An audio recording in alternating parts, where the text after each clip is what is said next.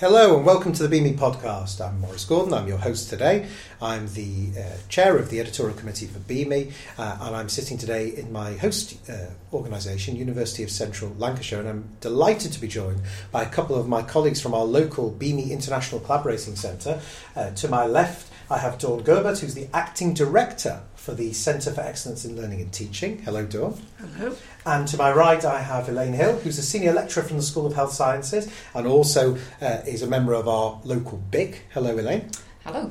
And today we're going to talk about some top tips for doing your own focused or perhaps rapid systematic review in health education. And to really introduce where we're standing on this, we've both we've got two projects that I've worked with you both on separately that essentially I would define as being relatively focused systematic reviews. And that focus wasn't accidental. It was born out of need, it was born out of desire, it was born out of goals, but it was very well thought out. And in doing so, it offers, I think, a more focused and useful output, a utility to the reader, but removes a lot of the barriers that we often hear for people who are looking at sometimes mammoth and extremely high quality but quite daunting BME reviews. So given your local experiences working with me and the outputs that I think stand up and prove this, what we thought we'd do is distill 10 top tips from our experiences for those of you who are looking to do a review that perhaps is of a scope or a size or a scale that is something maybe a bit more achievable, or even is done in a time frame that is a quick turnaround than perhaps is more traditional. So on that note, I thought we could get cracking with the first tip, if that sounds all right to you. Sounds great. So we're going to share these out. First one's for me. Tip number one is know the existing reviews. So given that BME has been in the game now for 20 years and systematic review in health education is absolutely increasing exponentially, it's really rare now to find a situation where there's no reviews at all in either your area or a related area. And I actually think that's a real strength. The example that springs to mind is the first BME review, which was on simulation. It's now getting close to 15 years old and it is one of the most cited pieces of health education literature ever and has amazing strength. It's probably been more responsible than any other piece in the entire health education economy across the globe in causing massive change in practice, massive investment in local stakeholder and projects to meet strategic challenges. But in some ways, now that that's established, there are major gaps that lend themselves to different areas of development. And by reading and fully embracing that fantastic review, it can almost be the precursor to a natural development of what I would term, as is in this podcast, a focused or a rapid review. And an example may be, if you're looking at simulation as a whole, you may come up with a particular question, such as, well, what sort of vignettes are been used or are the most cost-effective or have the best utility for a given local problem? So it's a much more defined question, and it's one that we follow nicely and link into the previous work, but actually in itself is a new question. And by knowing that existing literature, where it pointed, what it found, what it didn't find, you can, to some extent, direct yourself appropriately, save yourself time if you're wasting it on a question that's already been answered, and also allow you to make sure that you're adding to a narrative that's useful to the reader, that they start at the point that the literature is, they read your piece and they know where literature is going. And I think doing work in isolation, which is often a temptation, is something that we should try and avoid in systematic review. I don't know what you think about that. I think it's impossible to do by itself, actually, because you actually need different people's views to, I suppose, inform your own sort of way of looking at things as well, because it's very easy to look at something and think, oh, that's very good or it's very bad. Actually, it's only with, that discussion with somebody else. I think it's good to have a questioning approach, and we all question from different places with a different background knowledge and with different lens, both educationally and in practice terms. So I agree that collaboration is absolutely central to the process. And I suppose it links in quite appropriately in terms of a very important piece of the systematic review process to our next pair of tips that Elaine's going to present, which are about situating that away from the outside world and the outside scientific literature in the educational world to actually where we are locally. So perhaps if I hand over to you for tip number 2, Elaine. Okay, so tip number 2 is to think of the local context. The systematic review that I was involved in was around handover education within healthcare, and I'm working in a university where we have healthcare professionals training from all sorts of different backgrounds. We've got medicine, we've got dentistry, we've got all different branches of nursing, operating department practice, paramedics, physiotherapists, all sorts of different people. And all of those different professions have to actually do a handover.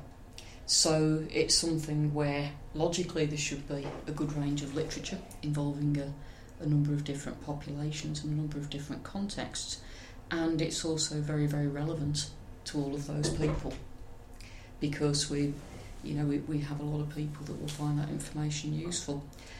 And we did limit in the review to handover within acute care, just to make it manageable.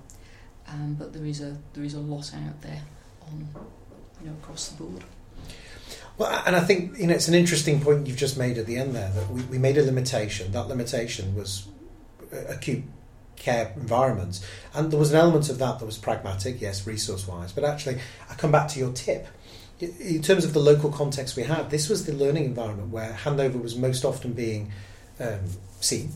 Yep. Our trainees were feeling, in all the health professions, as they were saying to you when you first came to us with the idea to redo this, that they didn't feel they had that support. And so coming up with a solution to look at evidence based on that context had a local contextual need. Yeah. And I think that links on beautifully to your next point.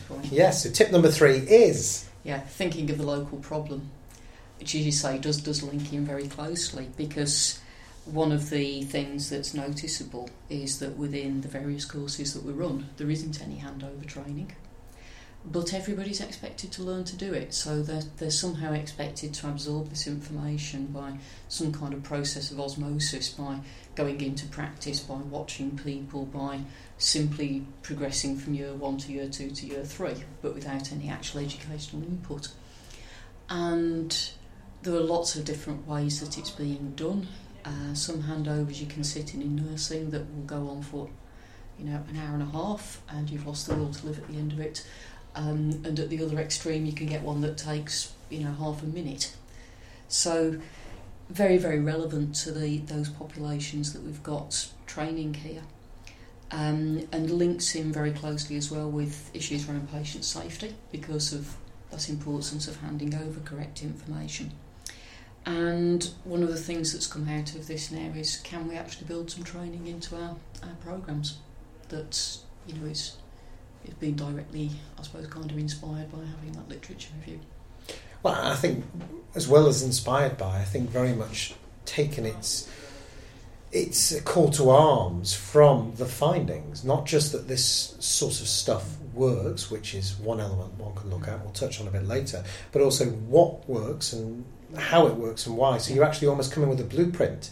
And because we came in with a local problem, and we limited to that local problem, we come up with a local solution. And I think the key thing to both those tips is an acceptance. Unlike systematic review we might see in the world of Cochrane, for example, where I also work, and we're looking at quantitative solutions, but we don't tend to come out with a conclusion saying this particular drug's fine, but it's only fine for a UK population, or it's only fine for this sort of ages. We rarely make those conclusions. We sometimes find subgroup analysis that suggests these variances in efficacy, but these are almost accidental.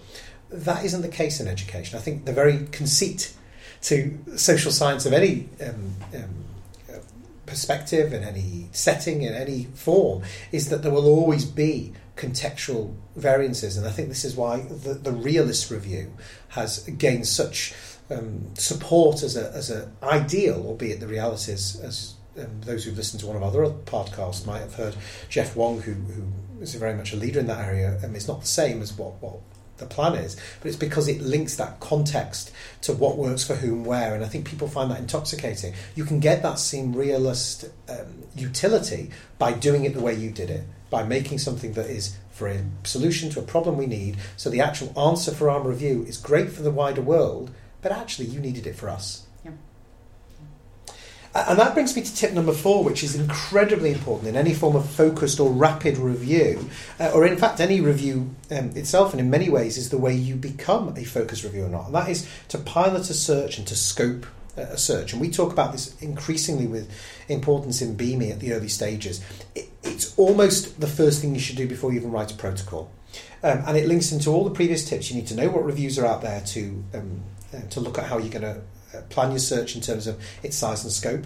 You need to know those local contexts to know what you're searching for, and the local problems that almost become that first question. But that question can't be confirmed or finalised until you do scoping. So it is part of the question, re-question cycle, and when we train on BEAMI type techniques, we talk about that. So if we look at the example we gave with Handover, when we first started piloting the searches, we actually didn't do that limitation to acute.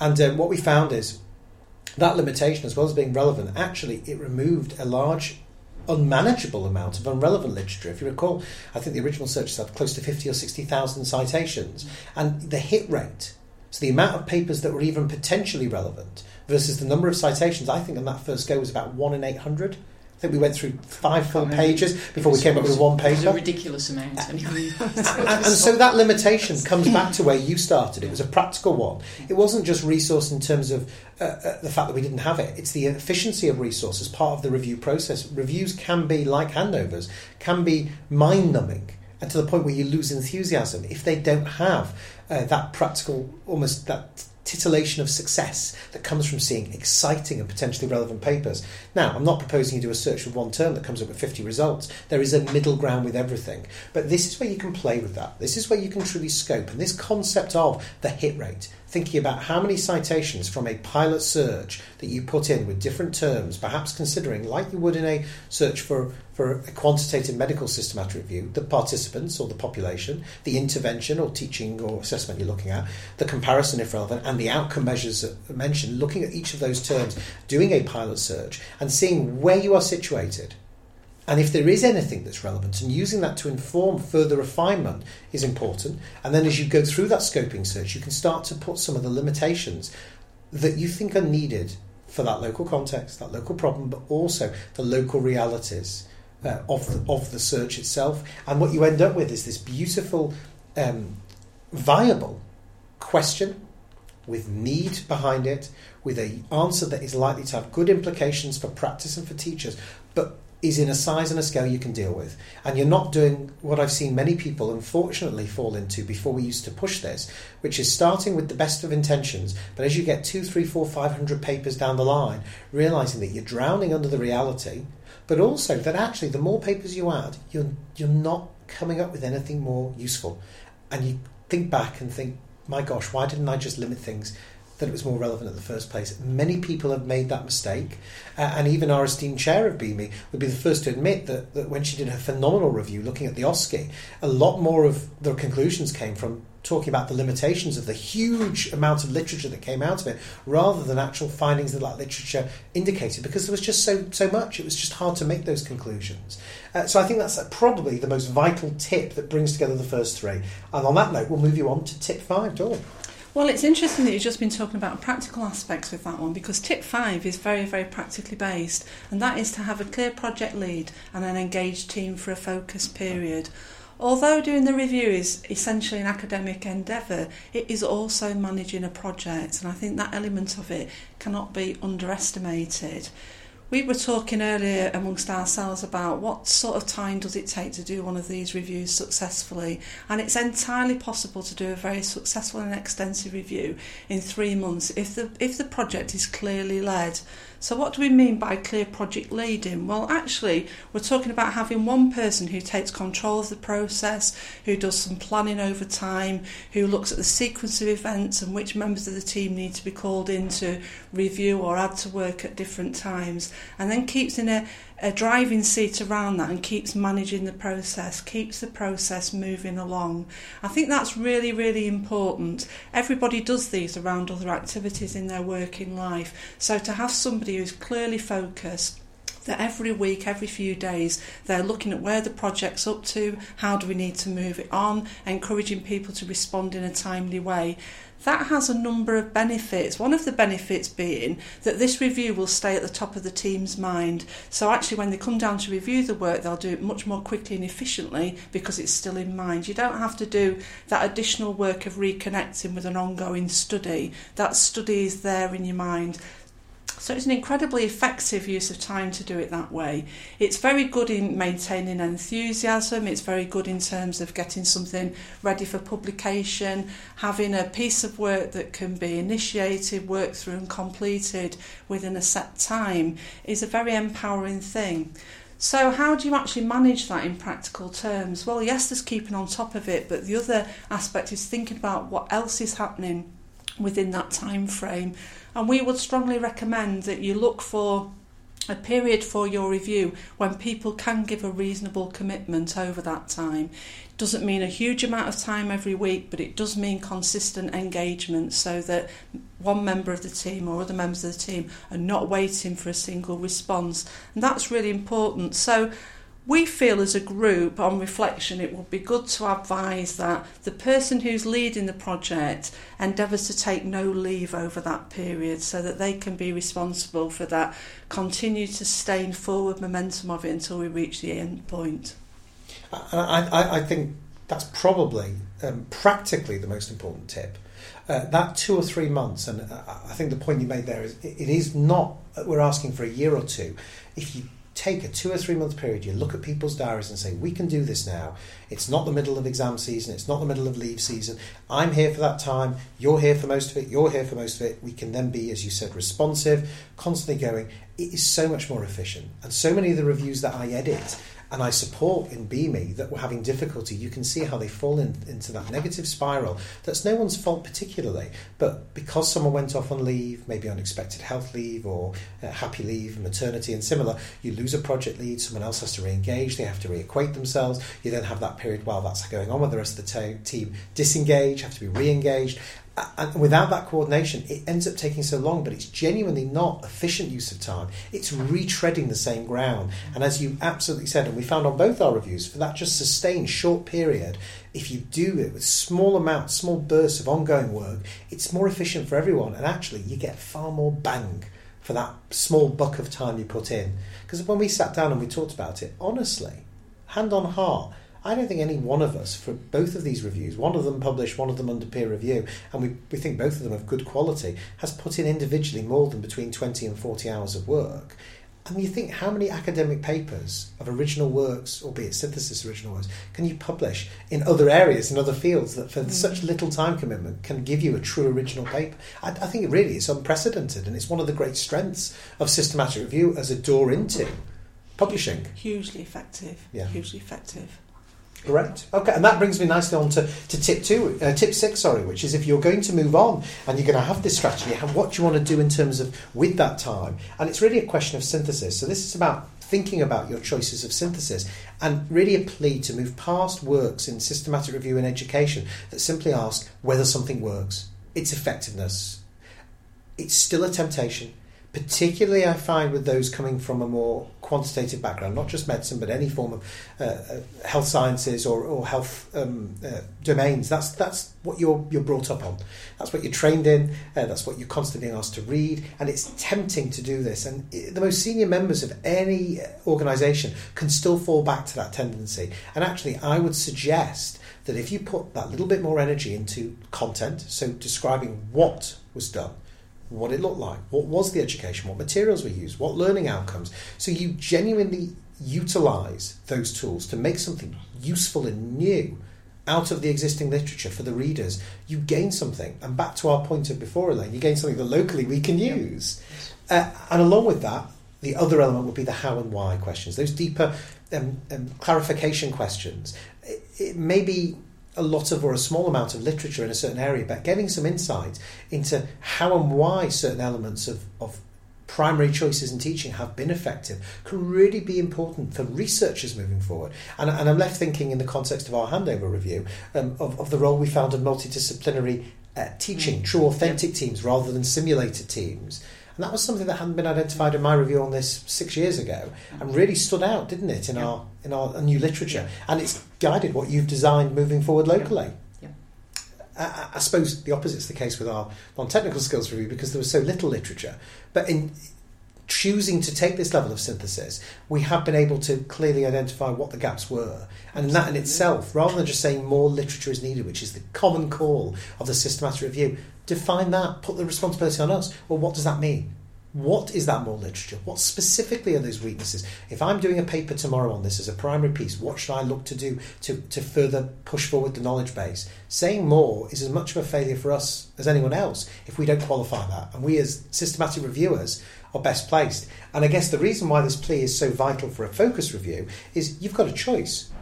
In doing this, you are adding a little bit of synthesis work, and I would propose that in many contexts, putting a bit more energy into that synthesis to consider those more important questions in many ways, and taking that energy away from a bigger review that's more expansive is a better use of your time, and is going to give you an answer in terms of your final paper that has more utility, more readability, and more use locally than if you chose to do the biggest review, the most expansive review on the topic that's ever been done.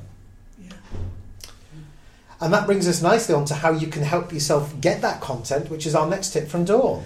And tip number 7 is write to the authors. So all of us who've written academically at any point know that before something goes into the journal, there's as much on the cutting room floor, far more than ever makes it into the final cut that actually gets submitted.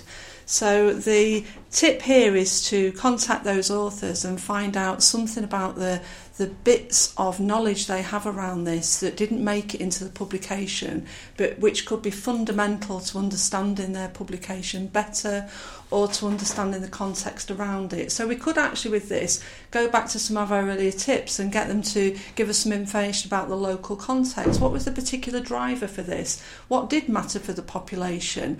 The chances are that in publishing they'll have aimed for transferability, but there might be some really local context, which is a really important key to unlock some information that could be very useful for the current review.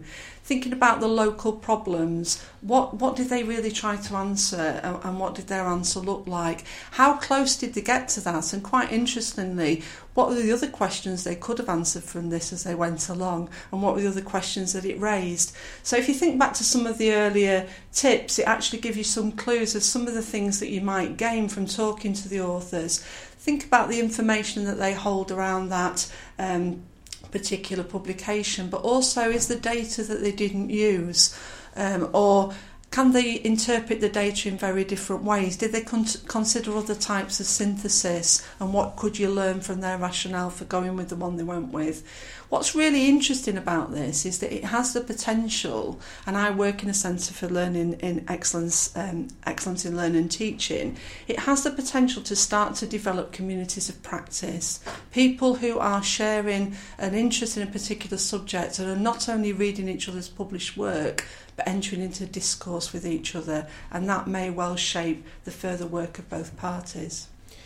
And I think that's an absolutely vital point, and I can share a first-hand experience. We're talking about a recently done Handover redo review to bring it up to date, but my original review on Handover, published in Medical Education back in 2011, only had 10 papers that had ever published on it. And interestingly, if we think of a community of practice, when I engaged with those authors, that there was quite a paucity of useful stuff along those terms. Every one of the ones I wrote to, every single one, sent me stuff, sent me material, sent me slides, sent me learning outcomes, then sent me details about why they'd done it, what they'd done locally, all the sorts of things you're talking about that truly allowed my synthesis to become stronger.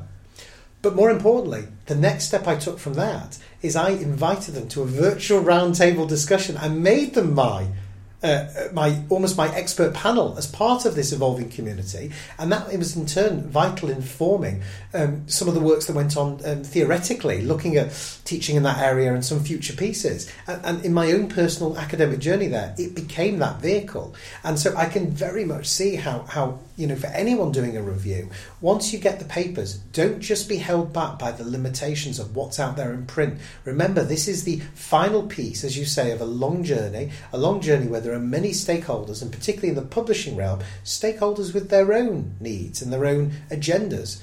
And if you look past that and go back to those primary researchers who you have identified through a systematic process, so you know they tick certain boxes that fit your question, we can use them and use their skill to better add to what comes in. And in the context of a focus review, because there is a smaller amount of literature, that becomes very, very powerful. Very powerful. Okay.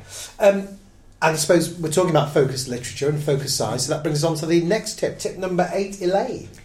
Yeah, which actually links in with some things that Dawn was saying earlier as well. So tip number 8 is getting the size right. There are a lot of papers out there on many of the topics that people may choose to do reviews on, but you can't possibly read everything and look at everything in great detail. So how do you actually focus that down to the ones that are going to give you the best information? And we would suggest that somewhere between 10 and 20 papers seems to be a good amount. Any less than that, you're not getting a suitable amount of information. Any more than that, and it starts to become very difficult to handle. And I think this goes back to, again, some of the points that Dawn had raised about, was it in tip 7, I think? Yeah. No, tip 6, tip 7. Even tip 5, where she was saying about, keeping focused and having a project lead.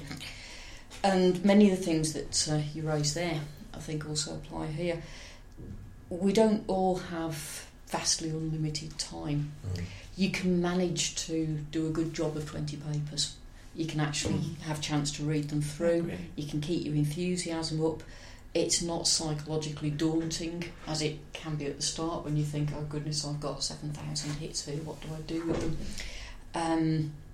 And it means that you're going to get to the end of it, so you've got something that becomes a manageable task that you're actually going to complete. And it's also relatively easy to synthesise the amount of information you're going to get out of that number of papers. If you start getting to 40 or 50, it becomes very difficult to meaningfully pull that together and get anything useful. So, well, I think it's probably the most important practical tip people will ask about if they're going to endeavour on this focused or rapid model. Yeah. And I wonder if it's might be the most inflammatory. And I don't necessarily agree with that inflammatory sort of response you may get. But the challenge may be, in doing so, in managing the review to become that size, have you not essentially dropped quality? Yeah. Have you not become unsystematic, or have you not missed something? And my challenge back would be exactly along the lines as you say, which is, that challenge is not put in the context of any other primary research. Anyone doing a study with the number of participants looking at education, when you're looking at purposeful sampling, when you look at sample sizes generally to reach saturation, there are ways that within the scientific method you can address those concerns. And from a systematic review component, the systematic component is made up of the transparency, the robustness and reproducibility of the methods, and the clarity of the question and the links of the methods to those questions. So as long as the conceits that we make are clearly described, long as you understand why that question was clarified to be maybe more tight or more relevant to a local population, it makes sense. If you removed literature, so if we did limit it to acute settings, we explain why. We explain in the discussions the limitations that puts on the generalisability of results. That's fine. That's not a quality issue as far as I'm concerned. But in actual fact, if this opens up more people to doing this, I think your point about being able to do a good job at 10 or 20 papers is absolutely crucial. And most of the time, when you expand it to more, it isn't that you get better quality answers to questions or better, more true sort of almost interpretations of that educational truth. Far from it. I think the waters become more muddied. You put in more variables, you put in more uncontrolled elements, and you come up with a less clear answer, and you get these more general reviews that have nice conclusions and they've got very much scale behind them, but actually they don't give you the specific answers you want. So I think it's a good challenge. I've raised it obviously with an answer in mind, but I don't see that as a barrier in anything.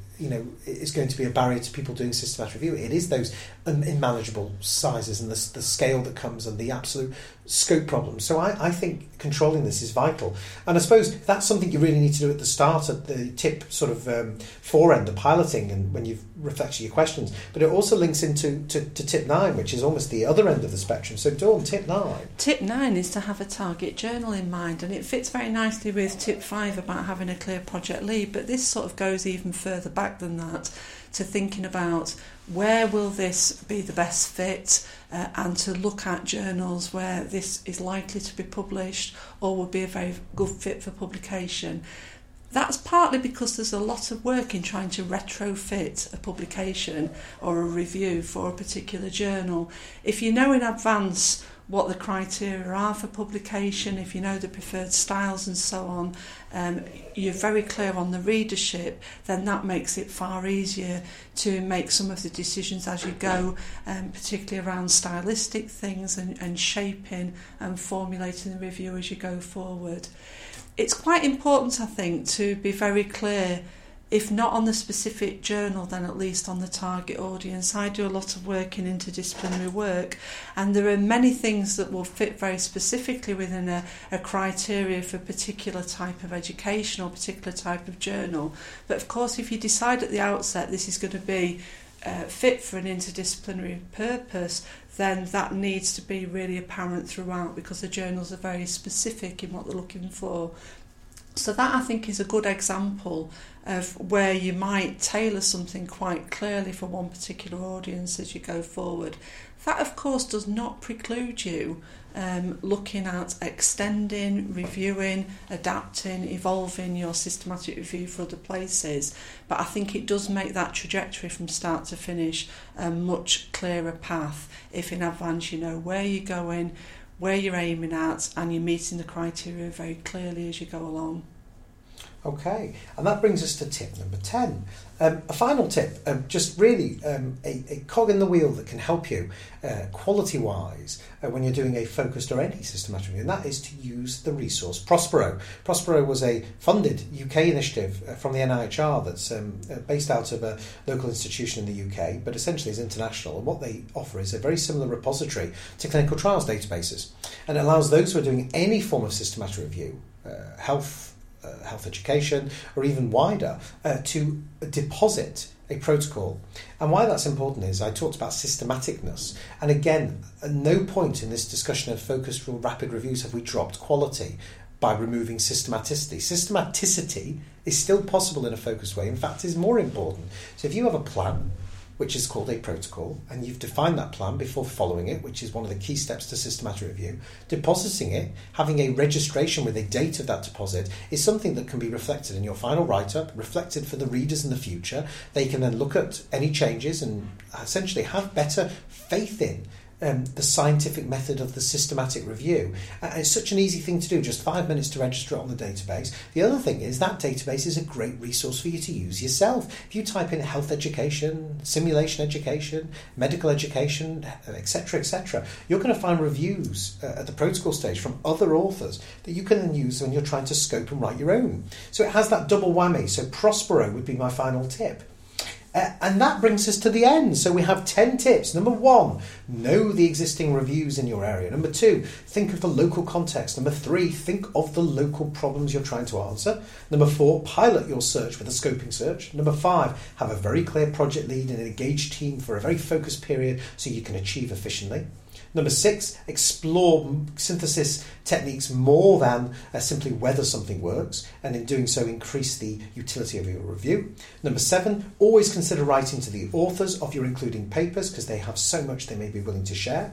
And number 8, look at the size of the review to get it in that sweet spot where it's still got utility and usefulness, but it's going to be achievable. Number 9, have your target journal in mind right at the beginning so you're writing the right way with that right scholarly discourse. And finally, consider the resource of Prospero both to publish in and to help you in planning.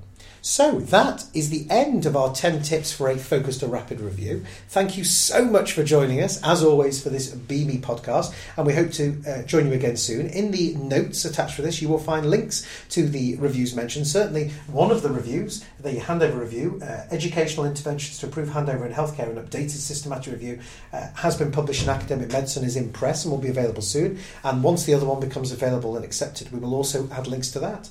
Any questions that come up, feel free to contact us at BME, and we will see you again soon. Thank you.